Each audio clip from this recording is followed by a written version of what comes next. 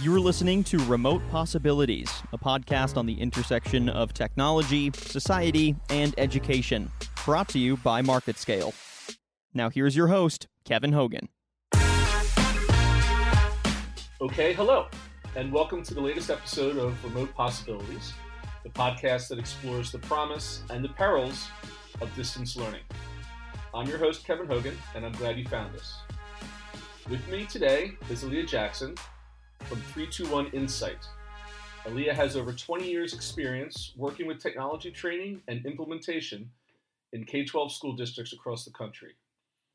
From designing, implementing, and managing professional development programs to planning and rolling out large-scale initiatives in school districts, her experience helps make sure 321 Insight's products are effective and easy to use.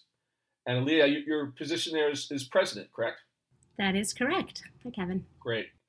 Well, Alia, thank you so much for joining me on the Remote Possibilities podcast today. I was thinking the last time I saw you in person was at TCEA back in February, which seems about 10, 15 years ago.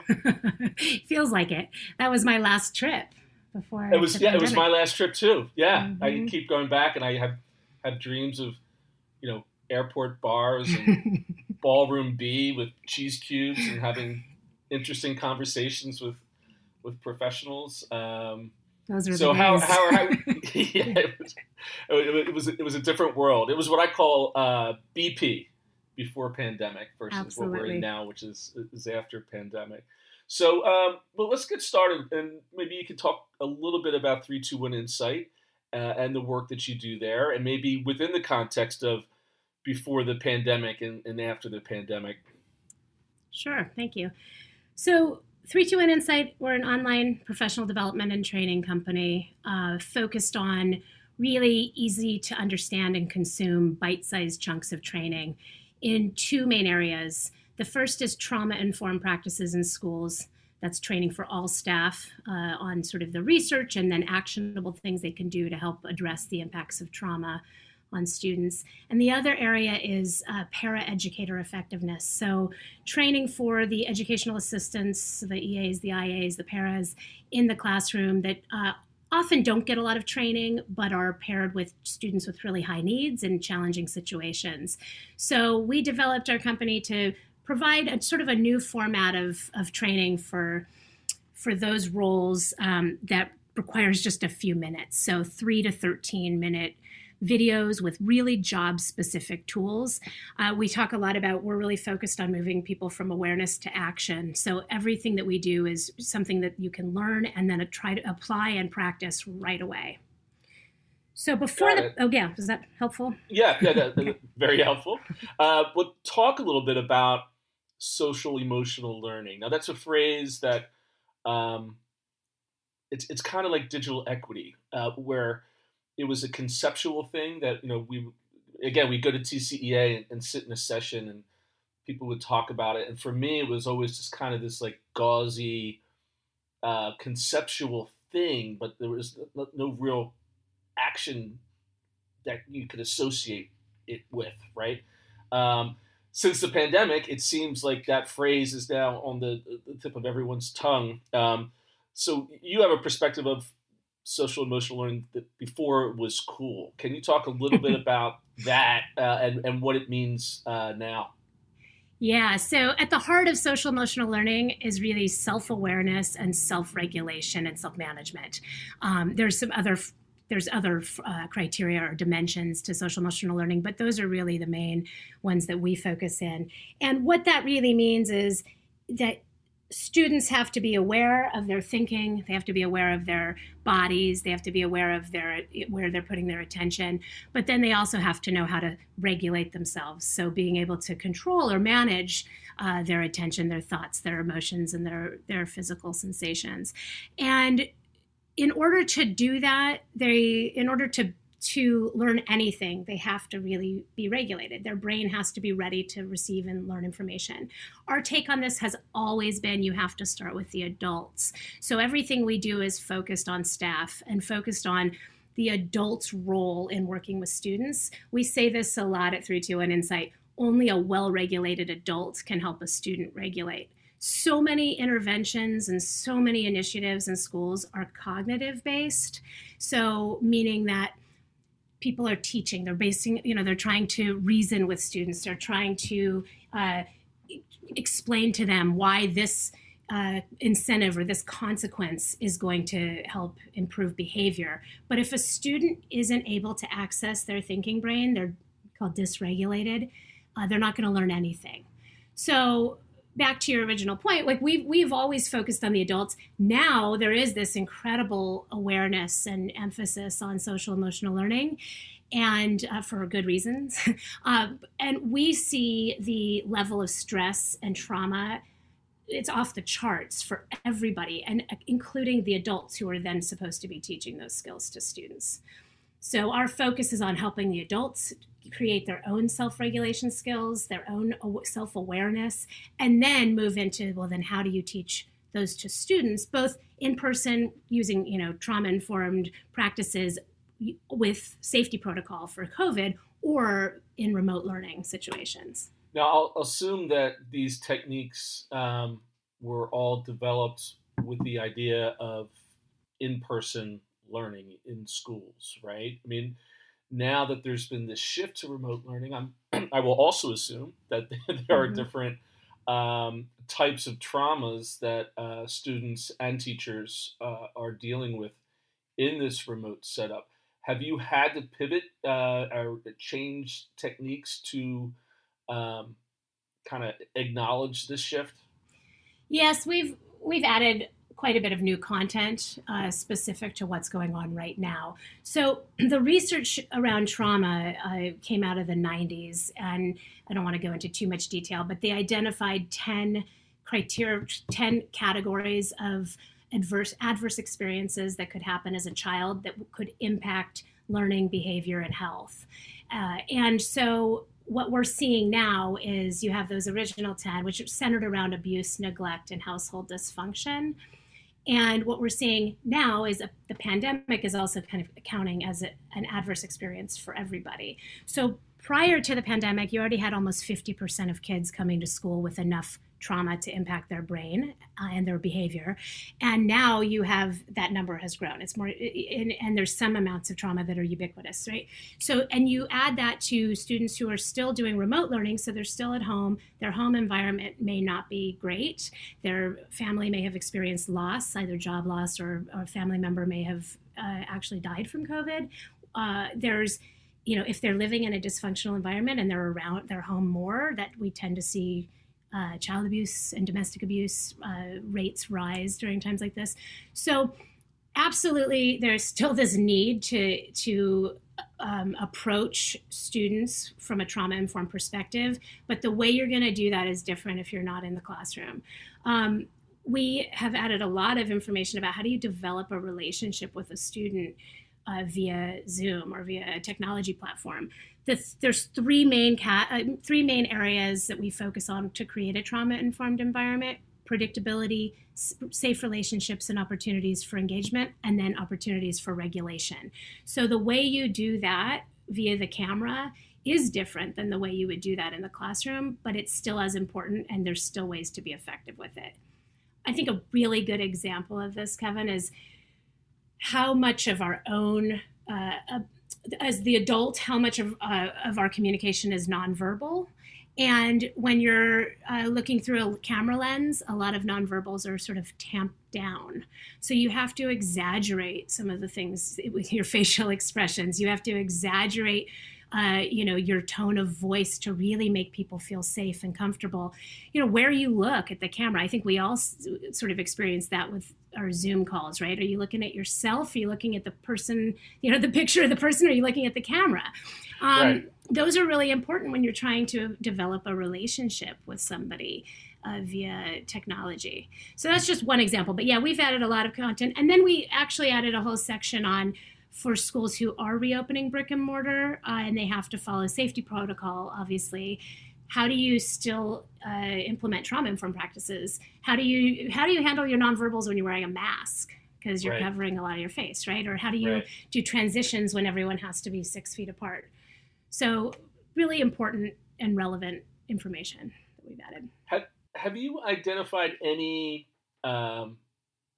positives or advantages of, say, Zoom or that sort of video conferencing when it comes to having these sort of conversations? I mean, when I have a notebook here, like where I'm kind of desperately jotting down silver linings from all this madness, and one of them is, as a parent, I've had so much more interaction with my kids' teachers than I ever had before. I mean, because of the ease of the Zoom, right? And instead of getting in the car and the back to school night was much more productive from my office than it was if I was sitting in the back of the class, looking at my watch, getting ready to get to the next class and moving on.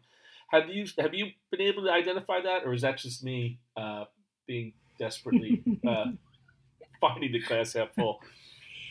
I mean, I think that there are some students, as you know, that benefit from not being in the school environment and are thriving in this way. I would say when it comes to trauma-informed practices in particular, I don't know that I would say silver lining. I think that it is equally challenging to develop the relationship and to help people feel safe when you're not with them. But I think that there are certainly maybe more opportunities for private one-on-one interactions that maybe don't exist in the classroom. So maybe a student is more comfortable. I mean, it just depends on what their home environment is all around, I would say. Or even just the subject matter, just kind of having a little bit of a distance might make it easier. I don't know. Well, you know what? Here's a good example, and I'm glad you brought this up. So part of what we talk about all the time is predictability, and how do you create your classroom routine to be really predictable? How do you do things like morning meetings or regulation breaks throughout your day so that students know what to expect and they are able to sort of pace and go accordingly? I think distance learning has required teachers to do that in a new way. It's required them to have a predictable schedule because you have to know when you have to be where and on what. So I think part of it is that. I think it has increased parent communication, as you've mentioned. So I do think that there's more visibility into that that wasn't there before. So I would say that's a positive takeaway. All right. I'll put a check next to that on my list here then. Well, let's focus on the faculty, as you said in the beginning, that your work at 321 Insight, you have a focus on the adults who therefore are then implementing these techniques with the students. I'm assuming that has had a huge upsurge as well. Yeah, so we had in the spring, when the school closures first happened, we saw a tremendous uptick in usage of our online PD by our existing clients. So, whereas a lot of our clients and districts had created a PD plan for the year and they were using our videos and our discussion guides and our materials during their training days, or they had sort of a set schedule for people to access and do it, all of a sudden they had a lot more time and a need for a PD. So we saw an incredible uptick there. We've gained quite a few new clients over the last few months with because of the flexibility of what we offer and the fact that districts now can organize and provide PD to staff regardless of what their structure is. So we have a lot of districts who are using our videos on a Zoom with their staff from all different places, and then using the discussion guides and the job-specific tools to facilitate sort of an extension of what they're learning and an application to their specific environment. We have other districts who are back in schools, and so they're using it in a slightly more traditional way, but maybe they're not all in the same room during their PD time, but they're all in the school, right? So I think just the nature of really short, brief, very specific and relevant bits of content that can be accessed from anywhere is really resonating right now. And that's delivered in an asynchronous format? Correct. Yep. So it's not something that everyone has to be at the same place at the same time. No. Receiving. And But they could use it if they, if they have a training planned, right? So, but no, it can be accessed independently at any time, or it can be accessed as a group. And then there's quizzes and management tracking involved in it. So if they want to have them be accountable for it, they can do it that way as well. Got it. Here's another BP versus AP question. Social emotional learning, was it before seen as integral into the day-to-day operations of a district as it appears to be now? Or was it something that was almost supplemental maybe before the pandemic? Not to discount the very hard work that many, many districts have done to really fully integrate social emotional learning into their days. But I do think that prior to the pandemic, it was sometimes operated as like a 15-minute, we're going to do social emotional learning now as a group. And so in that way, a little peripheral. Often we saw an emphasis on anti-bullying as social emotional learning, which it is part of it. But so I think what we're seeing now is there's a recognition of you can't just come back from 6 months of disruption and just start teaching math where you left off. That there's too much that has happened. There's so much going on in the world beyond the pandemic that is causing tension and fear and anxiety for people. And there's an upcoming election cycle, which is going to also, which adds to it. I think there's a recognition now that you have to address the mental health and the regulation of people before you can jump into academics. So I do think because of that, it has been more integrated. I still think it's a really challenging thing to do. And I believe that our approach is most effective because it really, like I said in the beginning, it really starts with the adults' own social emotional skills and then their ability to model and to teach students those and to help students regulate themselves so they're able to learn, ready to learn, I think is really effective. From your perspective, how many districts or where on the spectrum are we in terms of, well, we'll just focus on the U.S. for now, but like the 15,000 school districts, the district leaders that I've spoken to are already kind of in their own bubble because they're already very progressive and innovative and are a step ahead on these things. There are so many districts that are not.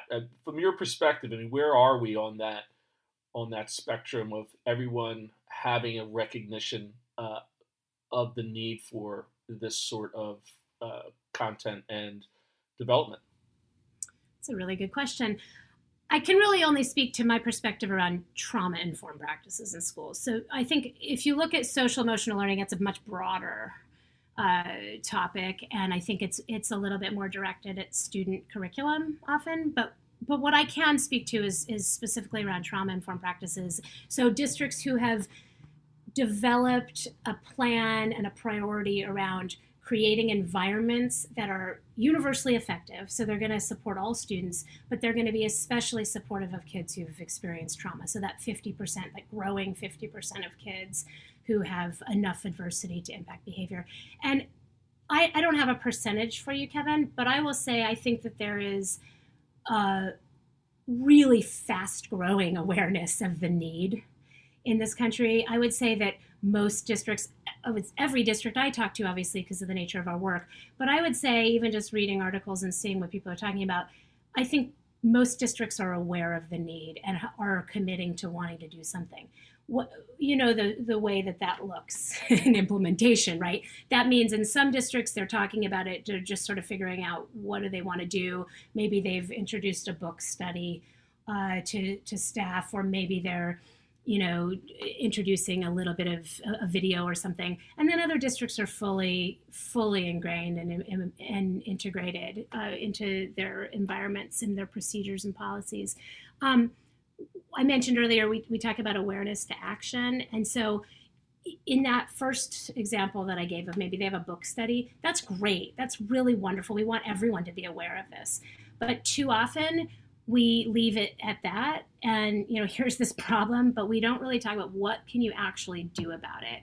And the other piece I think that's unique to 321 Insight in this is that often traditional PD is consumed by teachers or teams from a school or a district, it's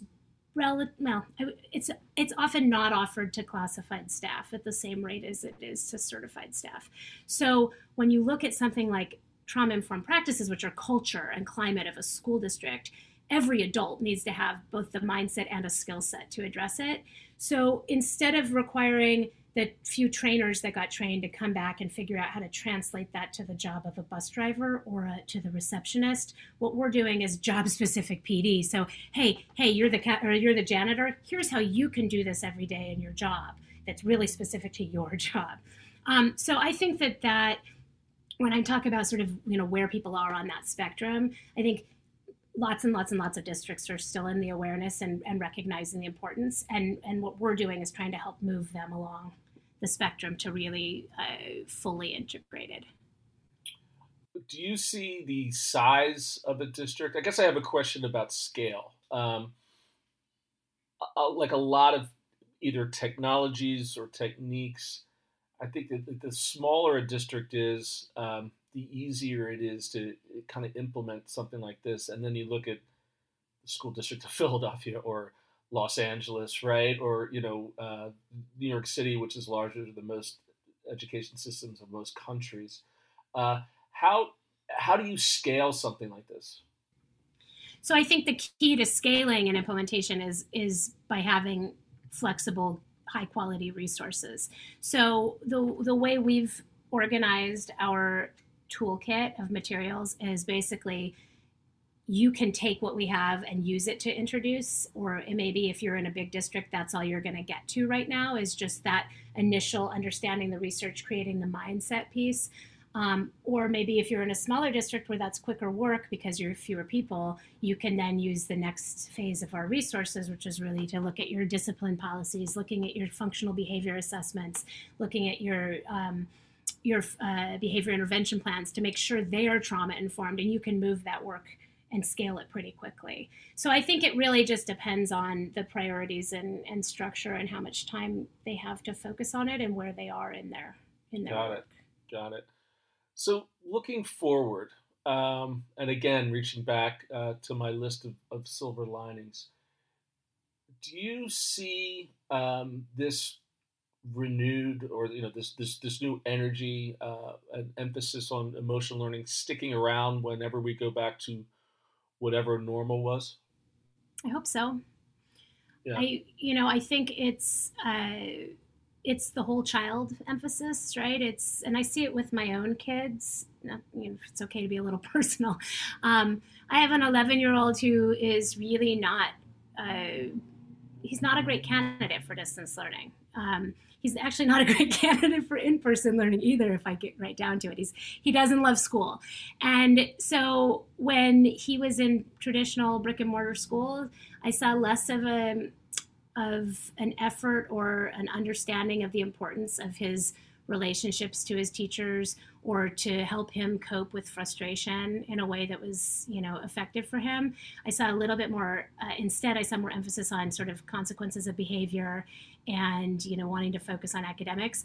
Now I think that there's a pretty well, understood need for that because they wouldn't get him otherwise, right? They can't, his camera isn't even on half of the time in his classroom, right? So whether or not he's engaged is really it's a much bigger challenge, I think, now with distance learning. And so in his particular school, I've been contacted by the counselor. They want, they have weekly meetings with him specific on how do you handle frustration when there's something challenging that you're working on in class.